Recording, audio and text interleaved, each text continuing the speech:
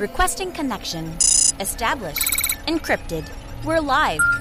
The show you've been asking for. Advice, technology, and community. Linux first, all others second.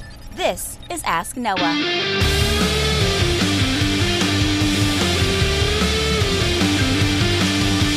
Live from Altispeed Technologies, the Ask Noah show starts right now. This is the show where we came to do all the things on Linux they said couldn't be done and take your questions on how to do the same. The phone lines are open this hour. To be a part of the program, it is a free call, 1-855-450-NOAH. It's 1-855-450-6624, or send an email to live@asknoahshow.com. My name is Noah Chalaya. I am your host. Delighted to be here with you as another episode of the Ask Noah show kicks off this hour. I want to remind everyone we are changing the format of the feedback, the way that we are interpreting the feedback. Previously, I just did feedback the way that every other show does feedback, which is that you scan through the list of 100 emails that come in and pick the ones that you think are most relevant to the most amount of people, and then you go for it. And so I've been very fortunate and blessed to have some people in the community step up and say, hey, let's, can we help? And one of those people is Steve Ovens, and he's offered generously to go through the email each week and kind of categorize. And so what we're doing is we're collecting feedback on where user problems are and what people are experiencing, what people have questions about, and then we're formulating segments around that. And that includes the feedback section, which we've moved, if you haven't noticed, to the front of every episode. So send us feedback live at asknoahshow.com. Our first email comes from Nick. Nick writes and says, greetings. My day job is a security systems CCTV access control and everything else under the low voltage umbrella. I wanted to share that your recommendation for XactVision was great. I've been a certified XactVision tech for years now. Their licensing structure is terrible, however, only good for them. So I'm recommending to our clients that want a VMS solution to consider Digital Watchdog and their Spectrum system. It's based on another company's product called NX Witness from a company called Network Optics. Network Optics, by the way, spelled OPTIX, basically is an OEM for them so that they can put their brand on it. It's also the brand for Hanwha, which is formerly Samsung, and the WiseNet Wave. Spectrum supports Linux and Windows for the file server, and Linux, Windows, and Mac for the client software. The best part is lifetime upgrades. Keep up the great work, Nick M. So thanks a lot. I had a chance to check this out. This is absolutely fantastic. I sent the link over to our lead installer at Altispeed to have him check it out and see what he thinks. So we're going to probably spin one of these boxes up and kind of see how it works, and see how it works in real life. But this looks great. And again, when you start from the standpoint, I've gotten a lot of people have said, I can't believe you're going with these proprietary solutions instead of open source ones. When the open source solutions get there, I'm on board to give those to clients. But the reality is I can't force someone to use a piece of software.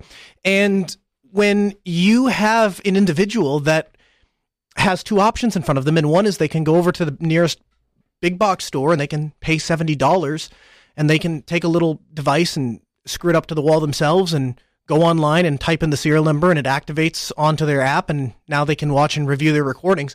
There's no way they're going to pay us or any other professional thousands of dollars to come out and run wire and install cameras and do all of that unless there is massively added value benefit on top of that. And unfortunately, as much as I care about privacy and as much as you may care about privacy, it's not my place to tell other people to care about privacy. It's only my place to tell people that here's what you should be aware of, and then you can make your own decisions based off of that information. And so certainly when we sit down and sell, devices or products to clients, we tell them, hey, here are what your options are. Here's why this is what I put in my house, but you make your own decision.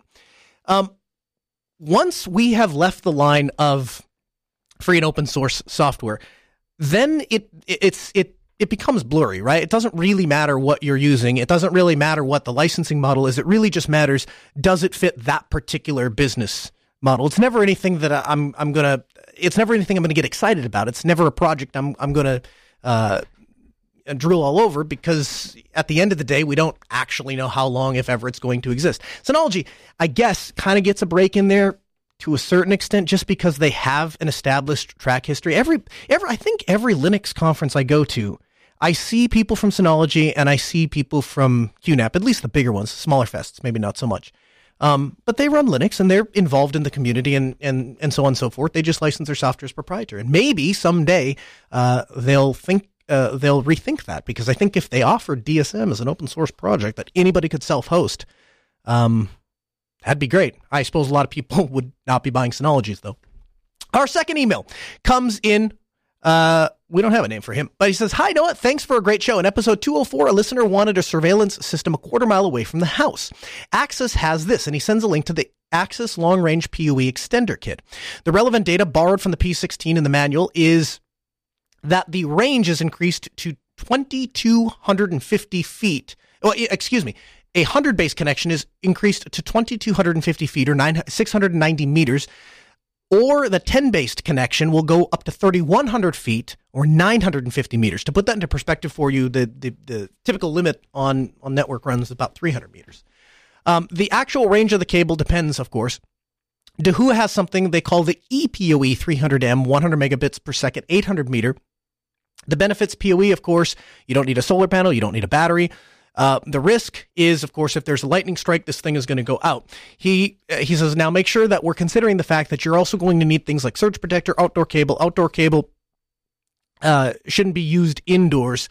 And so those are all really great recommendations. Again, I think the fundamental problem that caller emailer had an issue with, and I think the thing that we all kind of struggle to solve is his, I think he was in a $500 to $1,000 price range. Is what he wanted to do, and I think he wanted to be on the lower end of that, and I think that's just a difficult distance to get networking at any price, really. Our third email comes from Joel. Joel writes in and says, "Hey, Noah, I've been listening to his show for a while, and I'm really enjoying it. One of the episodes, you mentioned a way to see the Windows key that's embedded in your device's hardware. Unfortunately, I can't find that episode again, but I'd like to stop dual booting. I need Windows and some school-related stuff. How would I get my Windows key to use it for a virtual machine? And does this fit under the Microsoft Terms of Service?" Indeed, Joel, it does fit underneath the Microsoft Terms of Service. In fact, they go on to specify that you can use it inside of a VM if you'd like. The command that you're looking for is sudo space strings space /sys /firmware /ACPI/tables/MSDM. I've also included it for you in the show notes at podcast.asknoahshow.com. So you can go to podcast.asknoahshow.com/208, and that command is listed there for you. Our fourth email comes in from my buddy Adram. Adram writes in and says, "Hey, Noah, I have a Slate travel router that I have serving up the Wi-Fi, the router, in my fifth wheel. I tried USB tethering to a dedicated cell phone that just sits next to it to serve as a cellular internet connection, but was getting a fraction of the transfer rate, and the Slate was running hot. So the Slate is tethered to via Wi-Fi on the phone's hotspot. I have a few SSIDs, IoT, guest, personal 2.4 gigahertz, personal 5 gigahertz that run off of the Slate that my devices and computers connect to. I've been having issues lately the past couple of months with drop packets, and sometimes the connection will entirely drop between the Slate for 2 or 3 minutes. Tethering my laptop or desktop to the phone doesn't replicate that problem, so I think that the Slate will need to be replaced with something with a little bit more juice. I'm on the RV, so I don't have the space to set up an old desktop with a WAP, but I'm not against something like a small SoC with a few 1 gigabit NIC cards. I want to add a NAS in the future and have a wired connection for my workstation that I'm building into one of my fifth wheel slide outs. Man, I want to see pictures of that when it's done. What would you recommend for replacing the Slate in these situations? I've been looking at small all-in-ones, things like Microtech and WAPs and x86 SOP and WAPs, but there's a lot of choice to cut through. Let me know your thoughts. Your buddy Adram. Yeah, that's a great thought, Adram, and I appreciate you writing in. So let's start here. What we've done for clients in the past, and indeed what I would do in this situation, is I would look at something like pfSense. And the reason that we use pfSense is precisely for these kinds of situations. If you go to netgate.com/pfSense/latest/cellular, they have a list of known working 3G and 4G modems that you can use. They also have a dedicated page for configuring specific Verizon devices, as well as some resources on 3G if you're trying to, have a cheaper modem that you're just using for backup. But the fact that they offer this out of the box, the other thing is, because the SG1100 is made by Netgate and is a very small pocket-sized DC-powered device, it would be very easy to do this with something like that. Now, I have set up in the past, I've done this on Microtech. It certainly is possible. It's just not quite as intuitive. So you could save a little bit of money. But the problems that I've run into with the Microtechs, which is kind of the problem that you ran into with the Slate, is they run out of processing power fairly quickly. They work fine for the smaller ones anyway, work fine for learning about router OS and learning how to set all of those things up. But when you start having a lot of firewall rules and a lot of different VLANs that are maybe processing traffic differently, though all of those things take up processing power in the router, and I found that the little hex units don't have enough juice. And once you start to get up into the price at where that isn't a problem, now you're in the price range of an SG1100, and dollar for dollar, $200 SG1100 will outperform a $200 comparable Microtech in my experience. And so the other thing is you can run it on custom hardware. So if you did have an Intel NUC, or another thing that's really popular if you're custom building something is the thin clients that HP and Dell make. There are a lot of them. If you search on eBay, pfSense, you'll see people that have found specific thin clients that work very well for pfSense. And because a lot of them already have dual NICs in them, it makes them an ideal hardware choice. So you can check into that. But overall, you just have a lot more options. You can start by spinning something up in a VM, and you could tether to a spare laptop if you wanted to just see if it works or how it works or how you can get it set up. You do have the ability to fail over to a landline from your RV if you have one. So this is something that we've set up, again, both on Microtech and pfSense. But the way it would work is this. You might have your primary connection is ETH0, and your backup connection is the USB LTE modem. And you would set it up such that if there's a connection present on ETH0, it will send all of the data out there. If it fails, then it just seamlessly falls over to cellular. And in that way, all of your devices, they get an internal IP. They're connected to the access point of the RV. But the internet pipe can change. As for actual Wi-Fi, I would recommend one thing and only one thing, and that's UniFi.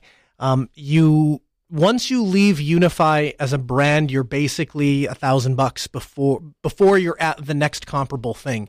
There's nothing even close to that price range that can do what UniFi does. So pick up a UAP AC Pro if you want to save a little bit of money. UAP AC Lite, if it's just an RV and you just really kind of need to connect. If you wanted to go super cheap, you could certainly buy another Wi-Fi card, add that to pfSense, and again, like you kind of circled back to, you could build an all-in-one device. I did a little bit of research. It turns out you can tether pfSense directly through a phone, through a USB cable, but it requires a specific kernel. I've not tried this, but I did include a link for you in the show notes at podcast.asknoahshow.com, so make sure to check those out if that's something you want to try. Albin writes in and says, "Hi, Noah. Could you please suggest to me a cheap microphone that would be good for digital meetings, both with and without video? I currently only have a webcam, Logitech C920, that I use for live video and audio calls, but when I received several complaints on my sound quality, bringing a webcam from campus is a bit of a hassle. I'm a computer science student, and the microphone will mostly be used for Zoom calls. I'm mostly at home nowadays, aren't we all? But I would prefer a microphone that's easily packed in a backpack, brought with me on campus at regular campus returns, obviously running Linux on my old ThinkPad X230. Thanks for all your hard work." So a couple of things. First of all, anything under $100, they're all about on par with each other. I don't know if there's any under $100 mic that just sings. There are some that will get higher reviews from Amazon, but usually that's because of build quality, not because of the actual audio quality. Essentially, they're all cheap Chinese condenser mics that are going to pick up a ton of room noise, but if you can get it to a quiet hotel room or a dedicated bedroom, something like that, it's going to offer an incredible value for your dollar. You can find these as cheap as $30 on Amazon, and I've yet to see one that doesn't work natively right out of the box with Linux because, again, they're all just cheap Chinese things, so they're fairly well understood how they work from a driver standpoint. But above that, there is a class of USB microphones that is quote unquote better than the kind of entry level cheap Chinese things, and these are the Yetis and Sennheisers and Audio-Technica. And again, would I say that they have an incredibly high quality digital to audio, analog to digital audio converter? No, it's still a cheap device that's placed into a microphone. But you can think that there's been some research into comparing how one works from the other because these brands do have a name to protect from themselves. And so I have experience with the Yeti. They're okay. The Sennheiser is really great, but you're going to pay a little bit more money. Probably my favorite one is the Audio-Technica AT2020 USB. And I've used the AT2020, which is the XLR version of that microphone. Again, they've added a very cheap little interface that helped. Well, actually, it's not really that cheap. It's actually a half of the cost of the original mic. But it sounds better. And it sounds more professional. Now, I want to be clear. These kinds of microphones are really geared towards broadcast, not so much meetings. But the truth is, if you're just looking at meetings, there's plenty of ways to get cheap USB headsets, and webcams are actually very popular for those kind of things. So if you're looking to increase your quality, then this is definitely a way to go. One other thing to consider, though, Zoom today, Hangouts calls, from an audio standpoint, really what we are trying to do is replace the traditional conference phone with a speakerphone. And so in that vein, what we've done at Altispeed for clients is we've started recommending the Anker PowerConf. And this is a Bluetooth powered speakerphone that pairs directly to your laptop or your phone. And basically what it does is it has a bunch of unidirectional mics that are all positioned around so that multiple people could participate. Of course, you could just set it closer to you and just use one person. But this is going to be a very natural way to make the same kind of experience that you would have had with a kind of Polycom conference phone that sits in the middle of the table while you're on a conference call and sitting there having that experience now on your computer through Bluetooth. The nice thing is, because it's a generic Bluetooth device, you can use it with your phone, you could use it with your laptop, you could use it with your tablet. And so we find them to be pretty universal. So I do have, I have both the AT2020 USB link for you in the show notes, as well as that Anker PowerConf. I would invite you to check that out. Our pick of the week this week is Lemmy, building a federated alternative to Reddit in Rust. Lemmy is similar to sites in like Reddit or Lobster.rs or Hacker News. You subscribe to forums that you're interested in, posts, likes, discussions, vote, and then comment on them. Behind the scenes, it's very different. Anyone can run a server, and all of these servers are federated, very similar to Matrix. And they are connected to the same universe called the Fediverse. The overall goal is to create an easily self-hostable, decentralized alternative to Reddit and other link aggregators outside of their corporate control and meddling. Each Lemmy server set up its own moderation policy, appointing site-wide admins and community members to keep out the trolls and foster a healthy, non-toxic environment where all can feel comfortable and contributing. Note, Federation is still in active development, and the WebSocket as well as the HTTP API are currently unstable. But Federation has now been enabled for Lemmy.ml. And so if you want to check this out, if you're looking for an alternative to Reddit, and I would very much like an alternative to Reddit, particularly if it's an alternative to Reddit that doesn't come with all the toxicity of Reddit, Lemmy is something I'd be interested in checking out. Now, some of you may remember vote.co, VOAT.co, which really was started to be an alternative to Reddit, but then just became a cesspool.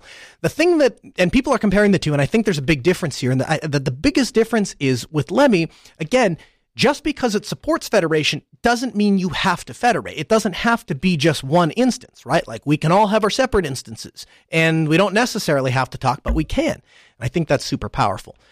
So you want to learn more, Lemmy.ml, Lemmy.ml. Of course, we'll have a link for you in the show notes. Our gadget of the week is the DevTerm by Clockwork Pi, clockworkpi.com. The DevTerm is a postmodern digital minimalist lifestyle notebook. The A5 notebook size integrates with the PC functions with a retro futuristic design, a 6.8-inch display, a QWERTY keyboard, necessary interfaces, high-speed wireless, and long battery life. And they include a thermal printer with this thing. So on the surface, this seems crazy. And I had the opportunity to visit Japan a few times. And if you ever get the chance, I highly recommend it, particularly if you're from a Western country, because it'll open your eyes. And there's a popular destination for geeks in Japan called Akihabara. And Akihabara Electric Town is the nickname. And if you can imagine a bunch of street vendors, almost like a fair for blocks and blocks and blocks, every kind of electronic that you can imagine. Everything from individual capacitors and resistors to complete radio transmitters, computers, circuits, wires, chassis, anything that you would need to build or need to buy that plugs in or has electricity, you can probably get here. And the most famous store is where they sell, completed products is Yoroboshi Akaba. And I don't know how many stories tall it is, but it's a big store. And they have entire sections in this store dedicated to devices that don't even exist in the UK or the US. One of those is, I shouldn't say they don't exist, they're just not popular. One of those is word processors. And when I first saw it, and I'm not kidding, there's a whole section of a store dedicated to word processors, kind of like you'd have like an electronics section at Best Buy. Like that's how many different models and various styles and things that they have for word processors. And so I talked to the sales guy and looked at the little tags and started to kind of understand who is the person that would buy this thing. And it dawns on me, if you think about it, when you're sitting down to concentrate on a task like software development, you want to write code, or you need to SSH into a server, you need to edit a config, or troubleshoot why something isn't working, or trace a path, or whatever. I'm going to go ahead and include writing and creative planning in that group as well, because I think that there's a good argument to be made that just people who want to sit down and self-reflect and think can use technology to do that if they cannot be interrupted. And there is real value in not being in a web browser all the time. There is a real value in not being on a messenger all the time. And so when I grab my laptop to research something, I'm incredibly frustrated with myself sometimes when 2 hours later I'm on Wikipedia reading about nuclear fusion rather than getting done whatever it is I sat down to get done. And so being able to limit distractions and focusing on a single task is very cool. The other thing, if you consider how we work when we go to coffee shops or when we go, sit down to have lunch, we want to pull something out, we want to work on something, then we want to put it back.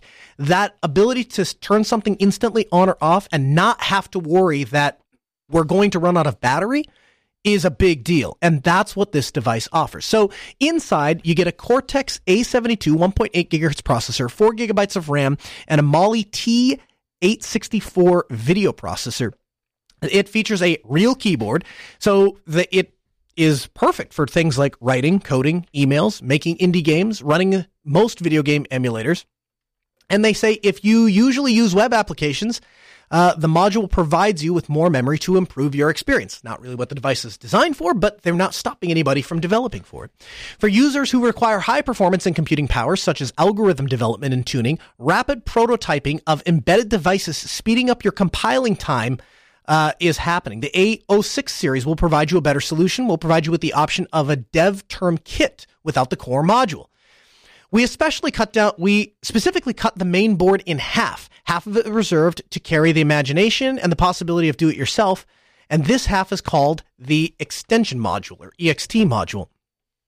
The device, out of the box, features integrated 5G Wi-Fi, Bluetooth 5.0, standard USB-A 2.0 interface, 3 of those on there, and an internal contact interface for the keyboard module, which functions over USB apparently, Type-C charging port, of course, TF card, micro USB slot, 40-pin MIPI screen interface, micro HDMI interface, a 3.5-inch headphone jack and supports a microphone input, an onboard stereo audio power amplifier chip. Then they have 40-pin GPIO expansions, what they referenced above, and then a 52-pin extension module using standard mini PCIe connectors. And get this, all of the schematics and the design materials are being released under GPL 3, and you can find them on their GitHub account. ClockWorks, ClockPi version 3.14 is compiled with the Raspberry Pi 3 CM3 series, which means that your work on the Raspberry Pi can be teleported to a portable terminal in seconds. More possibilities such as an AI accelerator, 4G, 5G module, software-defined radio, oscilloscope, FPV ground station, audio mixer, game cassette recorder, EEG, ECG monitoring modules, and even a microscopic slide analyzer modules have all been envisioned. As some areas of the application potential have exceeded our background, we especially look forward to seeing what happens in our community. Experts from various professionals, fields, bringing in extremely exciting creative works to DevTerm. So really, what they have today is really just the beginning. And you can learn more at clockworkpi.com/devterm. We'll have a link in the show notes.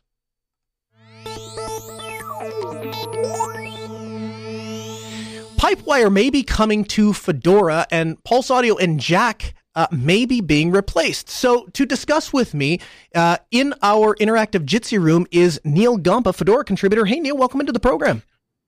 Hey, Noah, it's nice to be here again. It's been quite a while, I think, since the last time I showed up on this program. It has. I think we were talking about ButterFS last time. Yeah, that was it. Yep. So the end goal here is to wind up with one audio infrastructure for both the desktop and pro user use cases. And so obviously that immediately catches my attention because that, just makes my life fit like a glove. And the idea is that they're going to end the fragmentation of the audio landscape. Now, Neil, before we go any further, you've been, I think, a pretty positive proponent of Pipewire. What's your initial thought to this? So I think that the way that audio in Linux works today is a situation that should have never been allowed to happen in the first place. And my feeling about the consolidation and the reintegration of the various paths to supporting doing high quality audio on Linux into one layer is something that couldn't come soon enough. And so I'm really glad to see this finally starting to come down the pipeline and make it into the Linux desktop, because I think this is one of those stepping stones to making it possible so that people can be successful going from amateur to professional without having to bend over backwards and do arcane things. Much in the same way that I think 10 years ago, people used to say the same thing about Mac OS X with the Core Audio framework. I mean, it's not quite that way anymore on OS X. You can hear from the internet about how things have kind of regressed a bit. But the way that people revered the unified, high-quality, high-performance audio and video stack on Mac OS X back then is where I want to bring Linux to as soon as possible, really into the near future. Yeah, and the thing is, Neil, there is a market for this because Microsoft is more or less abandoning these users and focusing on Azure, which has nothing to do with professional audio production or video production. And now Mac has really changed up the game, going to ARM and with M1. And so essentially the message there to software vendors is you better get on board this platform and support these universal apps. And so this is a time where music studios or professionals or amateurs that are maybe semi-professionals are going to start to reevaluate the process, and they're going to reevaluate the computer, and they're going to reevaluate the software that they're using, and they're going to reevaluate what is the best way to get this job done. Pipewire is designed to be a multi-process. It's designed to separate the processing from the multimedia graph. And this makes it possible to integrate with other system components or swap out default policies for highly customized ones, such as automotive or embedded. And by contrast, Pulse Audio and Jack have very slow development cycles, and they have very few new features. And the more flexible and distributed nature of the design of Pipewire should encourage new uses and new features. Absolutely. And I think it's important to recognize that one of the things that have kind of held us back in the multimedia space is the sheer complexity in terms of getting a streamlined pipeline for high quality audio. For example, we're talking about radio, as what you're doing now. Implementing this on Linux is a nightmare because you have to figure out all these knobs. You have to streamline the actual pipeline in which audio streams come in through, the mixing layers and all that stuff. And depending on which layer you want to work at or which layer your hardware supports, because it's not always uniform or universal across the layers, you wind up in a bespoke configuration that's pretty fragile. And this is something that really is not sustainable for trying to push Linux forward into the prosumer space, which is where I feel is the next space that we need to go as we punch down from the high end down into the consumer space. Absolutely. One of the things I thought was very interesting with the way that this came about, and first of all, it's exciting to me that I can go actually read this proposal. I can read it from the person that proposed it. I can read the discussion occurring. I can read the rationale behind the code maintainers and why people are making the decisions that they're making. And this is a very different process than what we see with Apple or Microsoft. But one of the things that came to light, and one of the things that I was excited to notice, was we saw this with Matrix and Gitter, and now we're seeing this with Pipewire, ALSA, and Pulse. One of the things that they're very excited to do with Pipewire is they said, hey, when we're setting this up, we will make a Pipewire-Pulse package. And that's going to provide the same features as Pulse Audio. It's just going to be a drop-in replacement for the daemon. The Pulse Audio client and the libraries will remain unchanged. What the user sees, they don't know. Behind the scenes, because this is all open source, we can get to all the code. We can see how it works. We understand how it works. We understand how the path forward looks. We understand where we want to get to, where we are now, and everybody can watch that process unfold. That is so powerful and exciting, and we're seeing this happen. Let me ask you this, Neil. Mm-hmm. What are some of the real world things that users are going to be able to see if this goes forward and all of a sudden Pulse Audio swapped out underneath the back and all of a sudden Pipewire is there? What are some of the things that people are going to be able to do right off the bat? Well, I mean, for one, it's going to enable a straightforward pipeline for being able to support containerized desktop applications for prosumer use cases like using Ardour or even other kinds of streaming tools and PTV and OpenShot and Kdenlive and all these things that actually try to take advantage, or even OBS Studio. OBS Studio is, I think, the most famous one of these. When using all of these things with Pipewire in this, at the central piece of the stack rather than adjunct or not really there, it becomes so much easier for a wider range of software to be, from a wider range of sources even, to be able to operate as if they're just, part of the system and get the same kind of quality of service. So I think it's more of a, users aren't going to see something directly per se, because under the hood. The idea is that everything will be transparent to them from that perspective. Mm-hmm. But what's going to happen is that you'll see applications that, Fedora's been big on the whole Flatpak thing. Mm-hmm.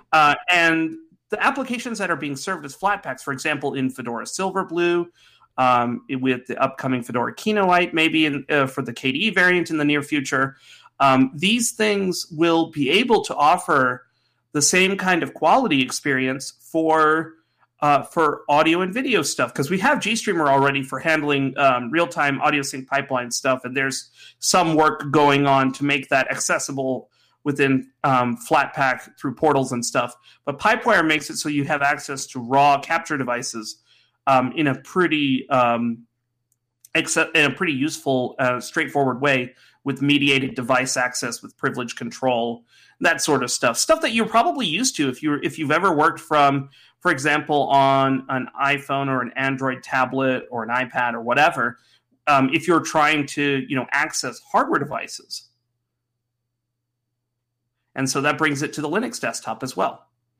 My understanding is that Pipewire is actually able to impersonate the API calls of ALSA and Jack, and so that's why both the maintainers of those projects are on board with Pipewire. Also, excuse me, not Jack, ALSA and Pulse Audio. They've had discussions with these developers and said, here's what we're looking at and here's what we're kind of wanting to do. And what do you guys think about that? And that, again, I think kind of circles back to this idea of you don't see developers working with other developers or companies working with other companies in that sort of open ecosystem unless it's open source. So I agree. And in the short term, you're probably not going to see any large changes, from a UI perspective. But once you get that audio into software and once you have support for the network stack, now you have the ability to take audio from any server or any application and deposit it anywhere else. And the interconnects and interchanges that come into that and the matrices that you can build from that are fantastic and exciting and awesome. And I think it's going to fundamentally put Linux in a different category for professional video and audio than it is today. Yeah, absolutely.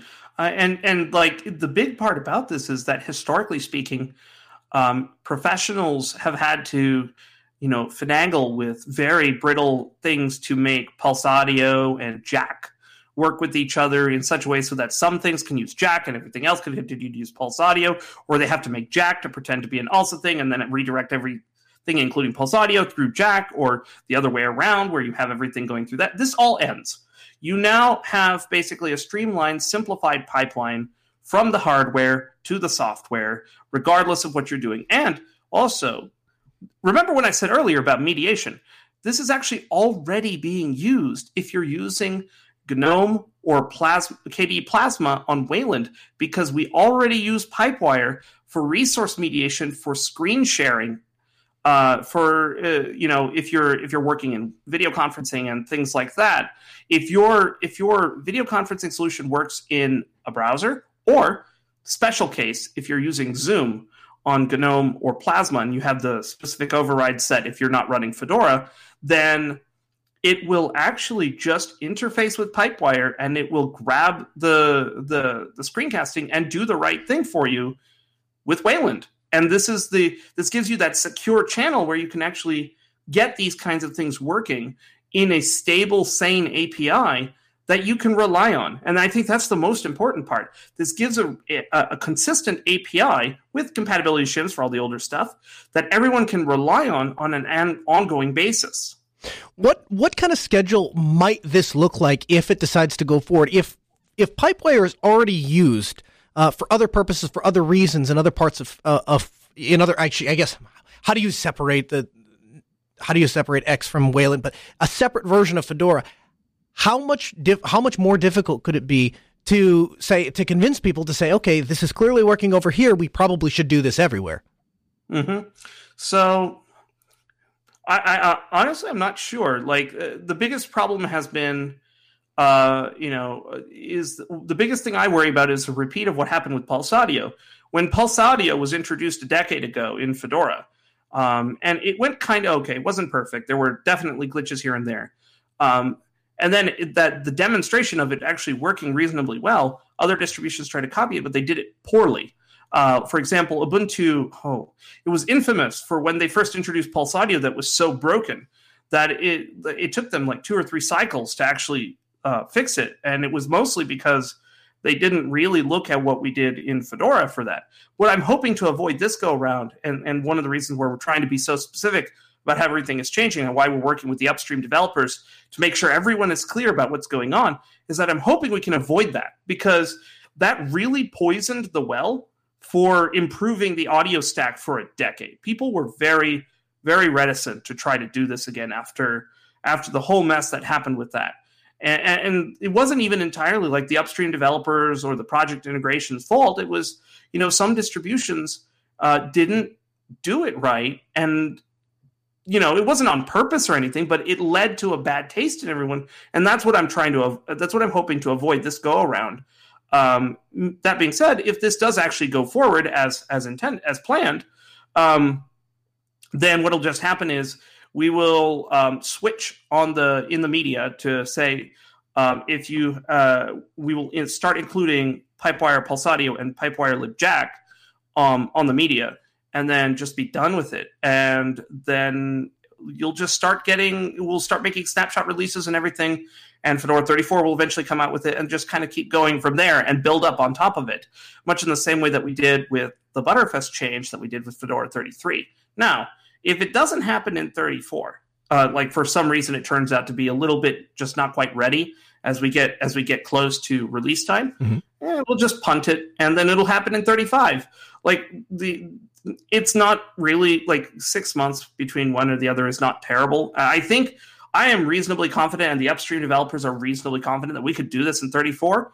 But if we punt it to 35, I think that's not the end of the world. The goal will be by the end of 2021, we will have this in place, and we can start really making Linux a lot of a happier place for professionals operating in Linux in the creative space. So this is specific, or this proposal is specifically about Fedora, but you mentioned Linux in general, and I understand why you mention Linux in general, because the truth is sometimes there's just a better way to do things. And we kind of set the precedent for that with things like System D. What is your thought here? Is Pipewire such an obvious alternative to ALSA and Pulse that most distros are just going to look and go, yeah, that everybody else is going that direction. That's clearly the direction we go. It's just a matter of when.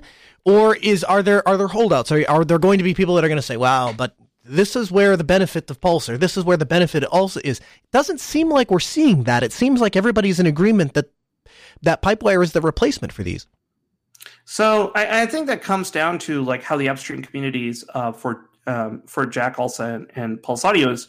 Now, to be clear, the ALSA userland and the ALSA stack itself can't go away. It's the literal interface between the little kernel, volume slider and stuff. Yeah, it's literally the interface between the kernel and your hardware and the user space. So that's not going away. But everything that built on top of ALSA, so we're talking about Pulse Audio and Jack and all those other things, those communities, those developers are actively working with the Pipewire developers to build this as the replacement for it. So to some extent, it is fait accompli. It's going to happen. It is the way that's going to move forward. And as far as other distributions, what they're thinking of, I don't think they're really going to have an option to stay on a deprecated stack in the long term. However, what is likely to see, what I'm likely to see, is that some of the more conservative or really under resourced or under performing distributions will choose to not try to do anything with this or attempt to block it, and then will eventually give up as more of the upstream software stacks transition away from legacy Jack and legacy Pulse Audio to Pipewire. And so I don't think they're going to be able to hold out for very long. Honestly, the reason why there isn't another thing, or why people aren't seriously talking about holding out or if something else is better, is because the developers of those other things are all trying to help us move to Pipewire in the first place. Right. And this is exactly what I saw when I was reading through not only just the original proposal, but other people's explanation and elaboration of the proposal.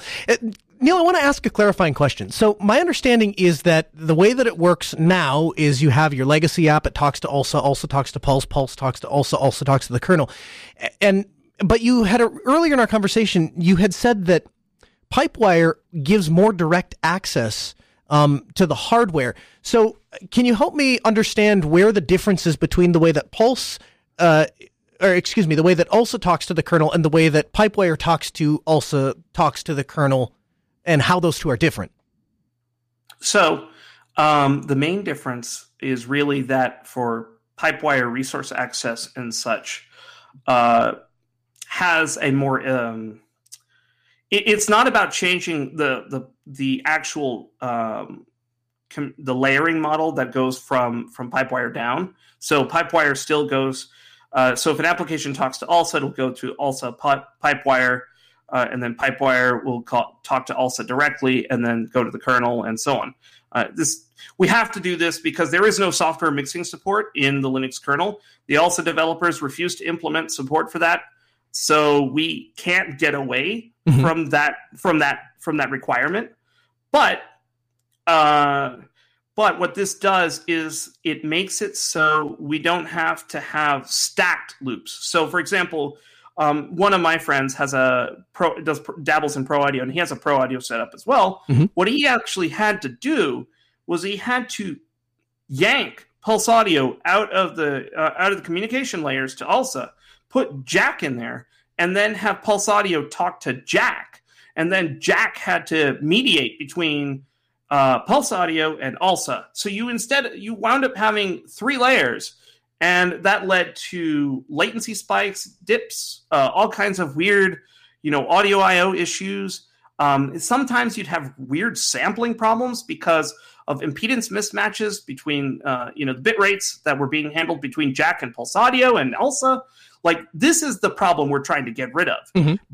By moving to Pipewire for all use cases, we eliminate the potential for creating these problems, and we simplify the way that people can, graduate through different use cases through the same audio stack. And Pulse and Pipewire in particular has a simplified mechanism for talking and mediating through audio than what Pulse Audio has historically done, which makes it easier to have lower latencies, closer to real-time kind of stuff, without going as so far as to have real-time kernel, weird patching to the daemon, and then having to do funky things with markers and stuff with processes and goodness knows stuff that I can't remember how to do because it's all very complicated. Neil Gompa, he is a Fedora contributor and a guest this hour on the Ask Noah show. Neil, you always have open invitation here, but you'll come back and join us around 34 or 35 and keep us up to date on where we are and if we make the cutout for 34 or 35? Yeah, absolutely. I'm happy to come whenever you want me to. I appreciate it, Neil. Again, phone 855-450-NOAH. That's 855-450-6624. The email live@asknoahshow.com. So kernel 5.10 is the last stable kernel release of the year, which per tradition is going to be an LTS release, as recently confirmed by kernel maintainer Greg K.H. Now, there have been a number of bug fixes that are unusually high, more so than it normally is, just 5 weeks past the merge window, which surprised Linus Torvalds. But he said in pure numbers of commits, it's the largest RC5 we've had in the 5X series. He was quick to add that things are still under control and there's nothing there that makes him particularly nervous. But if all goes as planned, we can expect the Linux kernel 5.10 to be released around mid-December. Now, not a lot to take away from that. However, what I would say is anytime you see a lot of things changing in a kernel, and Linus Torvalds says, well, there's nothing that makes me nervous, the way I choose to interpret that information is a lot of cool things are going to happen. A lot of things are going to get a little bit more stable and a little bit more polished and a little bit better, and they don't expect any real problems. K-Stars 3.5 has been released. Now, I've been a Sterilium fan for a long time and been recently, as of the past year or so, getting into, or at least I was before COVID, was getting into astronomy. And one of the things I was interested in doing was connecting Sterilium to my telescope so that I could pick out a given star and go see it. Well, I had not heard of K-Stars, but K-Stars 3.5 has been released with support for Windows, macOS, and Linux. And this particular release is a significant milestone with the integration of Stellar Solver, the cross-platform Sextractor and Astronomy.net based internal astronomic solver. And so if you've not played with any of the software before, or you're trying to find things out in space and want to explore astronomy, these kinds of tools, especially the ones that are able to integrate with either other software platforms or with telescopes, are really fantastic. It features a FITS viewer, which has support for JPG, PNG, and RAW files for DSLR cameras. Granted that not all of the features of FITS is going to be available, but this feature has long been requested, and now they finally backed it. They also have the Analyze module, which helps analyzing image sessions, details, records, and displays what happened during that image session. That is, it does not control any of your imaging, but rather reviews what occurred. And then there is a testing frameworks, and this release culminates 3 months of continued incremental improvements to K-Stars and the testing frameworks spearheaded by Eric Jejost. These tests cover both some user interface tests, but they're still far away from covering any sufficiency tests for all K-Star uses. So we'll have a link for you in the show notes. Check this out. I'm still learning about this as well, and how to get all of this the software up and running, and what I can actually do with it. Where I've gotten to is I figured out how to control telescopes, and I figured out how to attach my camera to a telescope and how to interface the software to that. So excited to start playing with K-Stars this week and next week, and see how that fits into the mix. Comcast has decided on a 1.2 terabyte monthly data cap that's coming to 12 more states. This includes the District of Columbia starting in January 2021. Now, the unpopular policy has already been enforced in most of Comcast's 39-state U.S. territory the past few years, but the upcoming expansion will be the first time to bring the cap to every market in Comcast's territory. Now, they're going to give you some courtesy months which newly capped customers can exceed the 1.2 terabyte warning without any penalty. And so the first overage charges for these customers will be assessed in April of 2021. But the cap is going to be coming to Connecticut, Delaware, Massachusetts, Maryland, Maine, New Hampshire, New Jersey, North Carolina, New York, Pennsylvania, Vermont, West Virginia, and, as said, the District of Columbia. The cap is also coming to parts of Virginia and Ohio where it wasn't already implemented. But again, all Comcast, nearly 28 million resident internet subscribers, are going to have this cap implemented. 2020 was the year that we all decided to work from home. We all had to move from home. And now Comcast decides at the end of 2020, today is the day, apparently. This is the year to restrict people's internet access. Unbelievable. Comcast overcharges are going to be $10 for each additional block of 50 gigabytes, up to a maximum of $100 per month. So customers can avoid overages by spending an extra $30 a month on a quote-unquote unlimited data, or $25 for the XFi Complete plan that includes an unlimited data and the rental cost for Comcast's XFi gateway modem and router.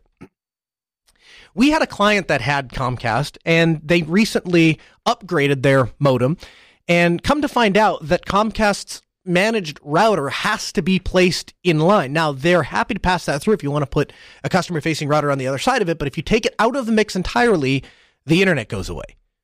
Go figure what that's about. Here's the other thing that I took a real... I didn't like. Comcast says that the cap is for, and they use the word, super users. The Comcast spokesperson defended the data cap expansion by saying that a very small amount of customers use a disproportionately large volume of data. 5% of residential customers make up more than 20% of our network usage. About 95% of Comcast residential customers are less than 1.2 terabyte a month, with the median customer average at 308 gigabytes, the spokesman said. But the cap is for those super users, the very subset of our customers, and those super users have an unlimited option. Okay, so first thing, really what you're saying is that you just want people to pay more money for their internet. But super users, really, seriously? Take a typical house. I like local data, so this may not apply to me personally, but take a typical house. Let's say you have a mom and a dad and 2 kids. So you have 4 people in the house. 2 of those people work remotely because, hello, COVID. The other 2 people attend Zoom meetings all day because, hello, COVID, and they have to be at school. So for 6 hours a day, they're on a 1080p video call, and mom and dad are either on 1080p video calls or doing something else remotely, probably remoted into a workstation somewhere. And then we all get done at 5 o'clock at night, and we sit down and stream Hulu, Netflix, YouTube, Pandora, whatever else. And 1.2 terabytes? Who buys fast internet and then doesn't want to use it? Charge me more if you need to charge me more, but give me the service that I'm pay for and then get out of my hair. And then we get into the tracking and metrics. You know, all those times that I said, us privacy folks, third-party data collection by ISP, this is bad. Well, here's what they did with all that data.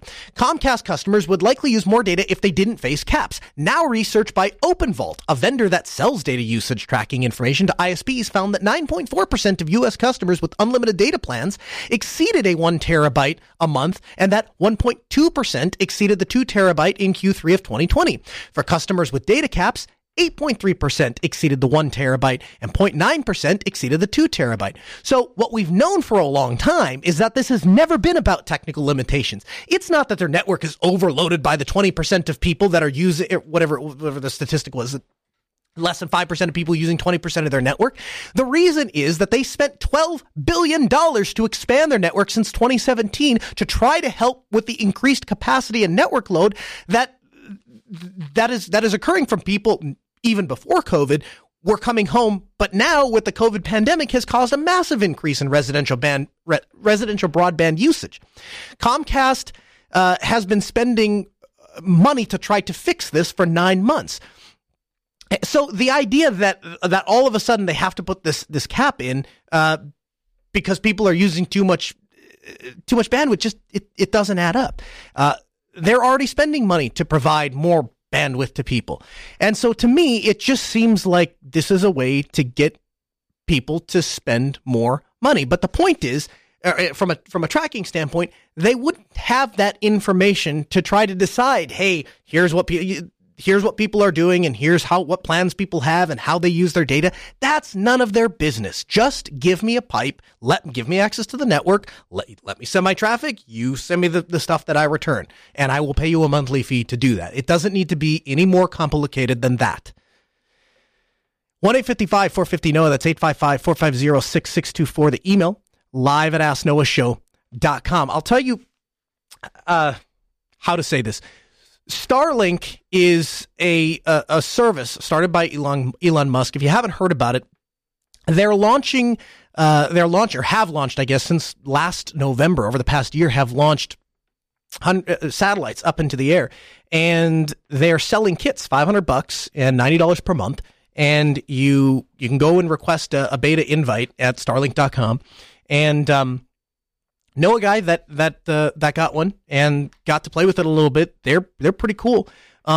There's a lot of restrictions if you apply to the beta program, so be aware of that and be aware of what you can say and what you can't say if you have one.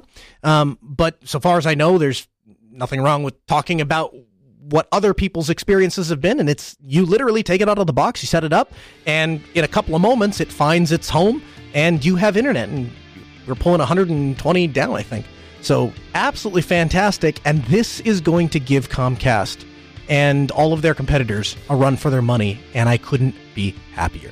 Hey, thanks for joining us. If you want to join us live, we record this episode every Tuesday at 6 p.m. Central. Of course, you can find the entire backlog at podcast.asknoahshow.com, as well as all of the articles that I use to prep the show or reference in the show. If you want to stay up to date with the latest, follow us on Twitter at Ask Noah Show. We'll see you next Tuesday, 6 p.m. Central, asknoahshow.com. Have a good week.